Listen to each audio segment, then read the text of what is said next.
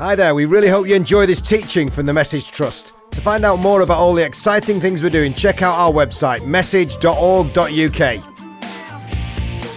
I read these Christmas prayers. Don't know whether you've heard these. The girls' Christmas prayer. Our Marks, which art in Spencer's, hallowed be thy food hall. The Gucci watch, the Cookeye bag, in Hermes, as it is in Harrods. Give us each day our Visa Gold and forgive us our overdraft, as we forgive those who stop our next card. And lead us not into Dorothy Perkins or deliver us from Topshop. For thine is the Naf, the Cartier and the Versace. For Gaultier and eternity. Amex. And here's the lads' Christmas prayer. Our beer, which art in barrels. Hallowed be thy drink. Thy will be drunk. I will be drunk. At home as it is in the local. Forgive us this day our daily spillage, as we forgive those who spill us against us. And lead us not into the practice of Ponzi wine tasting, and deliver us from Alco Pops. For mine is the bitter, the ale and the lager, forever and ever, barmen. Amen. Now, isn't it crackers actually? We laugh, but isn't it crackers that we celebrate the birth of the Son of God like that? The one born in poverty and seclusion by this wild frenzy of materialism and excess. And one of my, I told you about my least favourite worldwide Message Tribe song. In fact, we played it. It's a Short Life. We're not going to play it again. It's bad for the soul. But actually, possibly my favourite, or certainly one of my favourites, was a song called We Take the Blame. And there was a line in it, everyone's quiet because they're like, never heard it. You're going to hear one line of it now, friends. The birth of the very Son of God was celebrated in an orgy of materialism. It's good, isn't it? And, say it again. Do you want me to do it one more time? The birth of the very Son of God is celebrated in an orgy of materialism. But isn't that the truth, eh? That's the truth. The birth of the very Son of God is celebrated with an orgy of materialism. How crackers is that? But we know what it's all about, because we've got it in the book and we know it in our hearts. The birth of the very Son of God is actually only mentioned in 2 Gospels. Of course, John tells us that the Word became flesh and dwelt amongst us, prophesying into the miraculous birth of Jesus. But the actual detail is only found in Luke and Matthew. I'm going to look into Luke in a moment.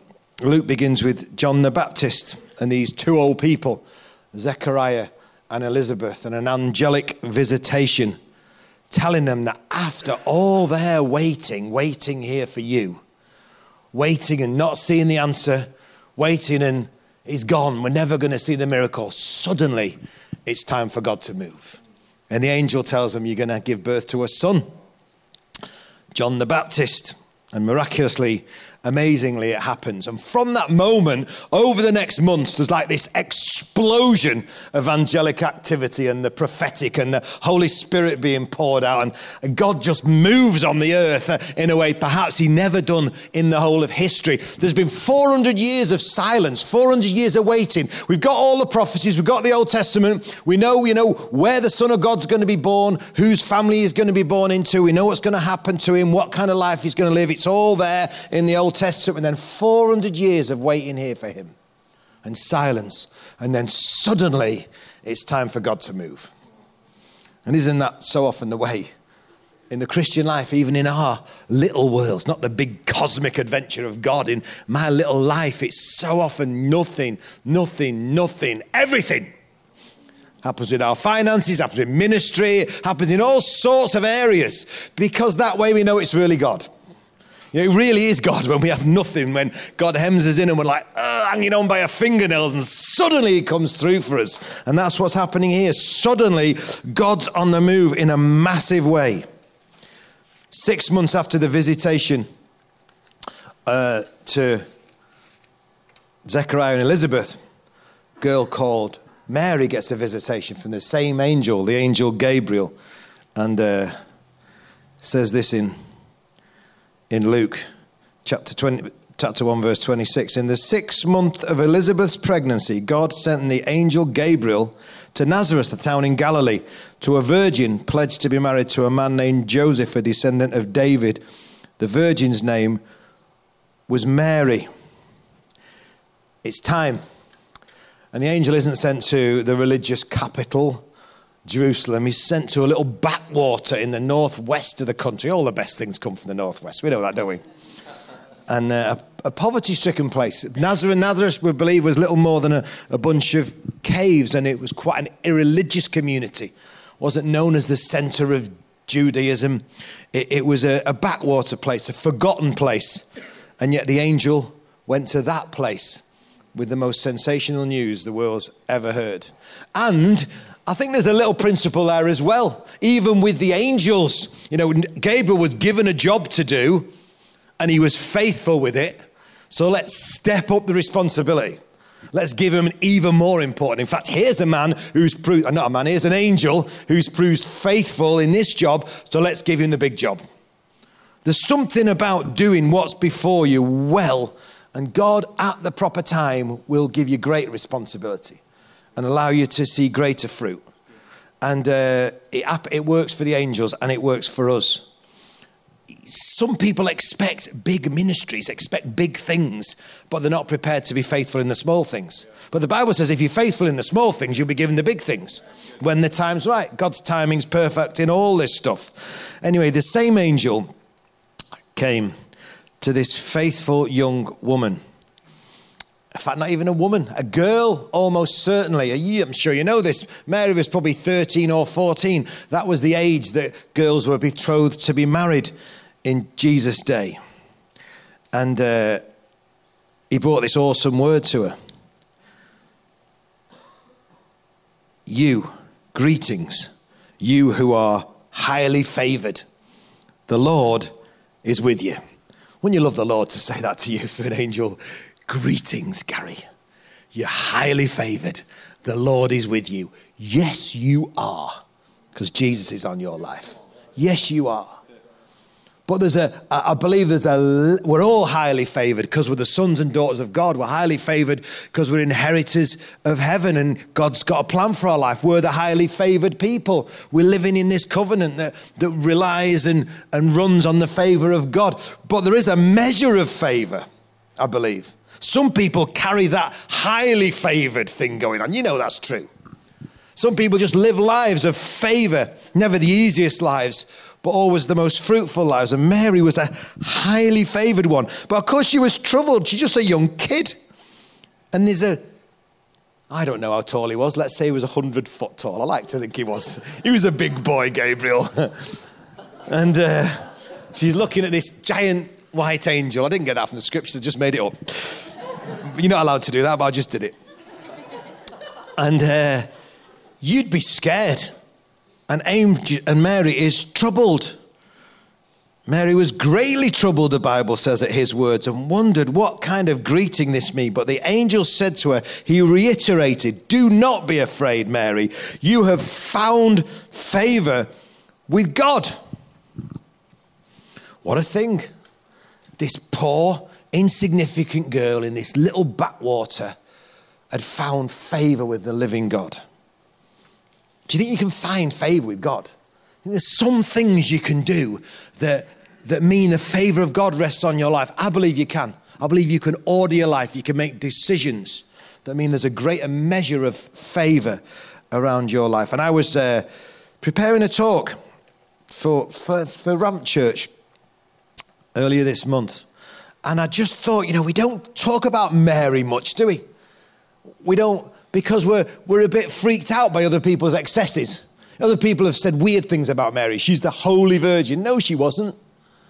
She was just an ordinary, frail, inconsistent woman with a passion for God.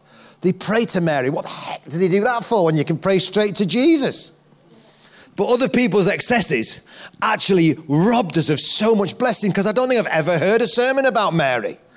We kind of, Mary. Oh, that's the Catholic thing, isn't it? But we, Protestant evangelicals, most of us, and if you're Catholic, you're dead welcome, but please don't pray to Mary, pray to Jesus. But we Protestant evangelicals can learn so much from one of the most remarkable women in Scripture. And there were 4 things that I think God spoke to me about. What is it about this woman, this young kid, that she found the favour of God and was given the most important task in all of human history?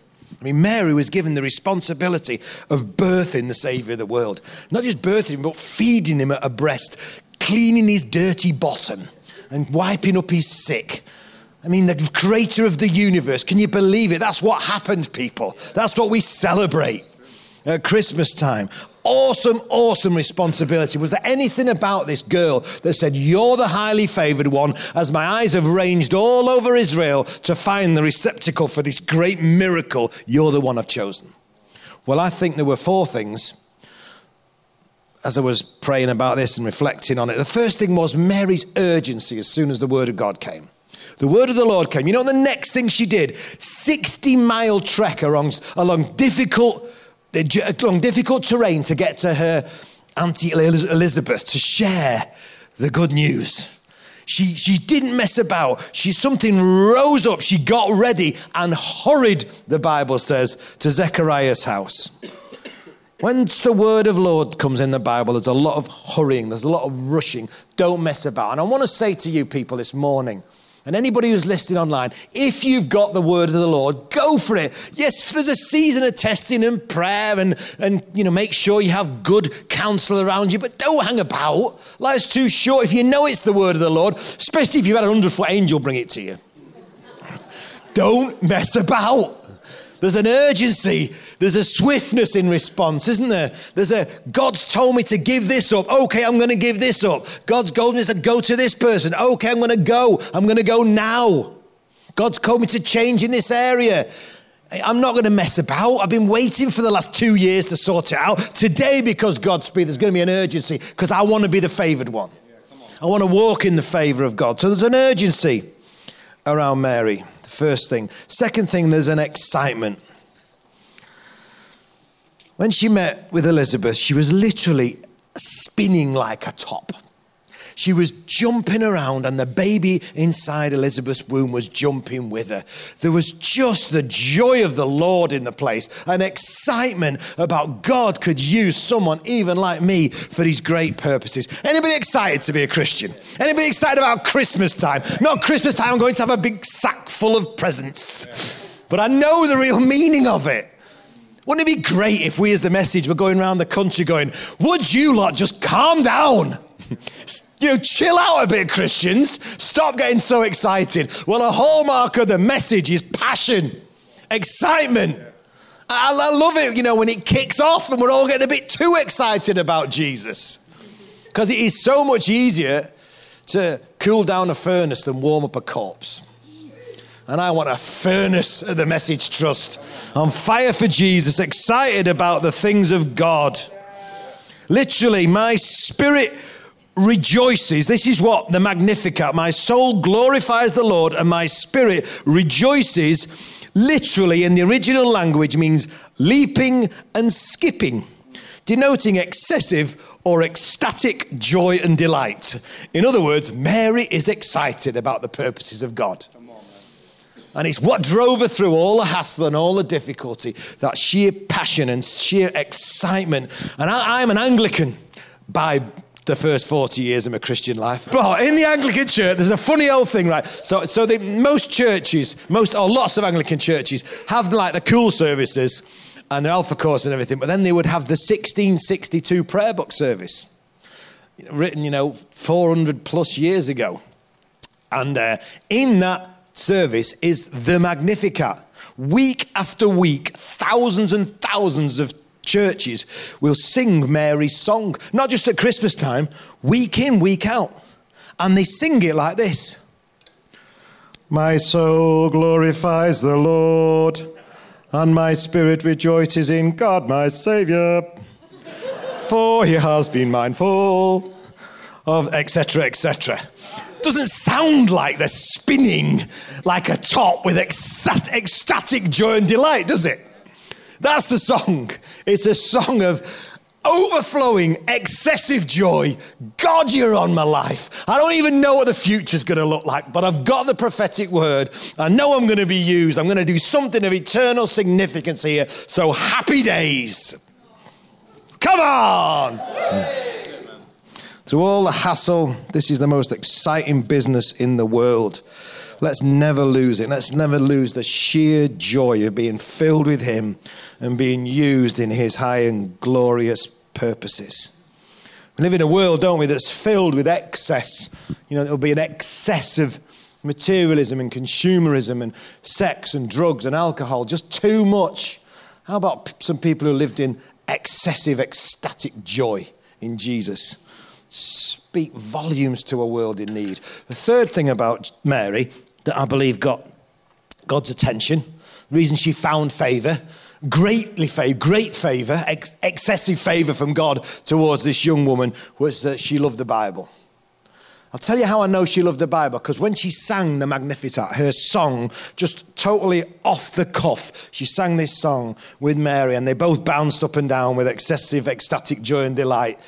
12 Old Testament scripture passages poured out of her. 12 Old Testament scripture passages. So this young girl, 13 or 14, at a time of great joy, and I'm confident later on in life, a time of great trial, what poured out of her was the Word of God. Heavenly Father could rely on Mary to bring up his son in the Word of God, because she knew the Word. It wasn't like she just had a little quiet time. Her blood was very bibline with the Word of God. Do you understand what I'm saying? What poured out of Mary was scripture, scripture, scripture. You don't get that by 5 minutes a day in the Word. And she only had the Old Testament. We've got the New Testament. And we can feed on the Word. And so at times of great joy, of great trial, we're overcomers because we're people of the Word. There's something massive here for us at the Message. I don't just want evangelists to be released into the schools and the prisons and the tough communities. I want Bible teaching evangelists. Because sometimes our words can just bounce off people's heads, but the Word of God can take root.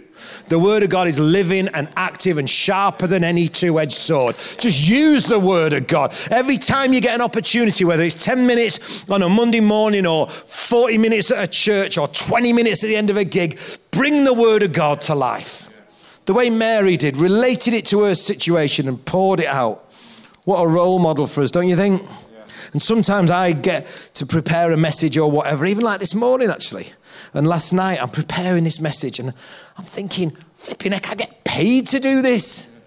I get paid to dig in the Word of God and read the commentaries and read what other great men and women of God have said about this passage. I even get paid and I stand up and I preach it and I get way more than you're getting out of it. That's always the way, isn't it? As you dig into the Word of God, what a prize, what a treasure we have. And Mary loves Scripture, you love Scripture. And then the fourth thing about Mary, and I think this is possibly the most important thing of all, is her humility.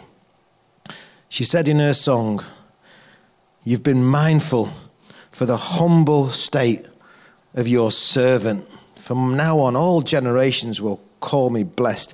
Easier said than done. It's easy to say, I want to be a humble man. When the rubber hits the road and when people are annoying and people don't do things like the way you want them to, or people don't do things as well as you do, you clown. You understand what I'm saying? That spirit that it's not the humble spirit. It's not the gracious heart. It's not the sweet spirit that's always thinking the best of other people. But in 1 Peter 5, it says this: God resists the proud, but gives favor to the humble. I want to know God's favor. So I better work at being humble. It says the same thing in James, virtually word for word, James 4 verse 5. Peter and James realized that God resists the proud, but gives favor to the humble. I know I've said this in this setting before, but Francis Chan's new book is amazing. But he asked this Indian guy who was who was a humble man. Nobody knows the guy, but he's led 2 million people to Jesus through his movement, planted thousands of churches across India. And Francis Chan said to him, "What's your key in recruiting leaders? Your leaders are just so amazing. Some sacrificing their lives and planting churches." Francis Chan said, this Indian guy said, "I recruit my leaders on humility first." I've never gone wrong when I've recruited him in terms of humility. I've often gone wrong when I've recruited him in terms of training and gifting and resource and all that stuff, but never when I've recruited him first in terms of humility. It's the humble that are lifted high. We need to work at being humble. And Mary was clearly a truly, truly humble woman.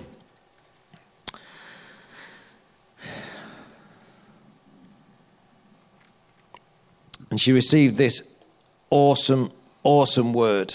You will conceive and give birth to a son, and you're to call him Jesus.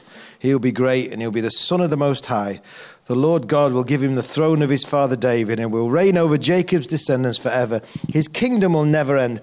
How can this be, Mary? Asked the angel. Since I'm a virgin. The angel answered, the Holy Spirit will come on you, and the power of the Most High will overshadow you. So the Holy One to be born will be called the Son of God. Even Elizabeth, your relative, is going to now have a child in her old age. And she who said she was unable to conceive is now in her 6 months. For no word from God will ever fail. I'm the Lord's servant, Mary answered. May your word to me be fulfilled. Well, so she received this awesome promise. Now, apparently, in Mary's day, Greek and Roman gods were worshipped in temples, and there was supposed to be this practice of having sexual relations with women, and it was all very sordid, the gods having sex with people. This is an altogether different thing, isn't it? It's a mysterious, beautiful, holy thing. But it's also a tough word for Mary, isn't it? And I don't think we realise just how tough. You know, we live in a society nowadays where 50% around of kids are born out of wedlock. So 50% of kids aren't born together with a parent. It's a tragedy in many ways, isn't it? And it's hard to imagine what it was like being for Mary to be asked in a society where no one was illegitimate. It just didn't happen. You know, virgins saved themselves and children were born in the context of marriage. And I read this morning, actually, again, Mark chapter 6.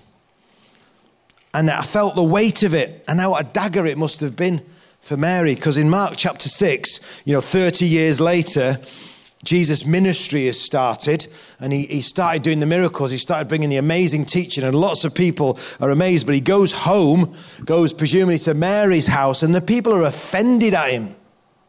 And they say, Mark 6 verse 3, isn't this the carpenter? Isn't this Mary's son and the brother of James? Aren't his sisters here with us? And they took offense at him.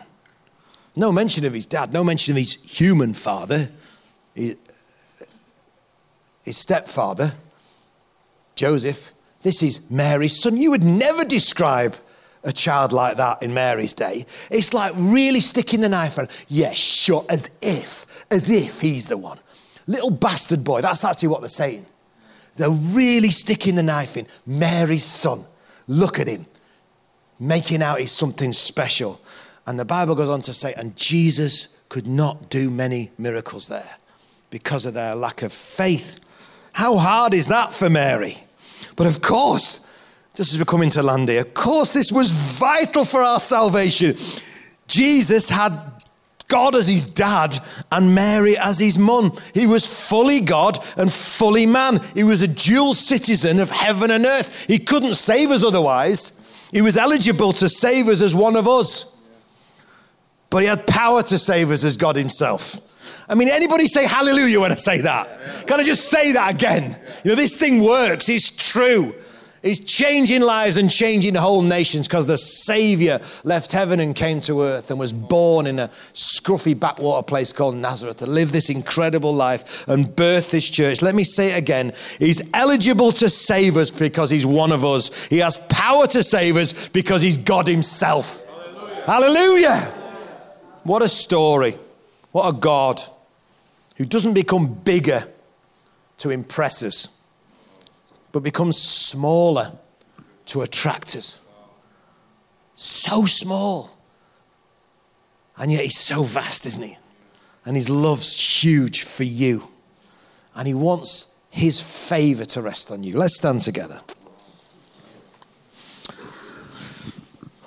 Lord, we love you. We love this gospel. We love the Christmas message, but we're gutted that so many people don't even know the things that we've read in your word today.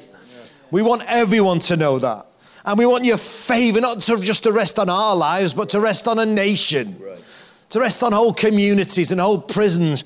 You visit those places and they're highly favoured and live great lives. And if there's anything, Lord, we need to repent of and deal with so we can come more in line with you, any area where we're not moving swiftly in obedience to what you've said. Any area where we're excited about the things of this world more than we are about the things of heaven. If we've been lax and babyish in our reading of Scripture and study of your word. And any area where we've been proud, we're scared of being resisted by the living God. So we choose the path of humility today. Thank you, Lord. Thank you, Jesus. Yes, God. Bless you, Jesus. Thanks for listening. Don't forget to check out message.org.uk to find out how you can support or even get involved with one of our teams.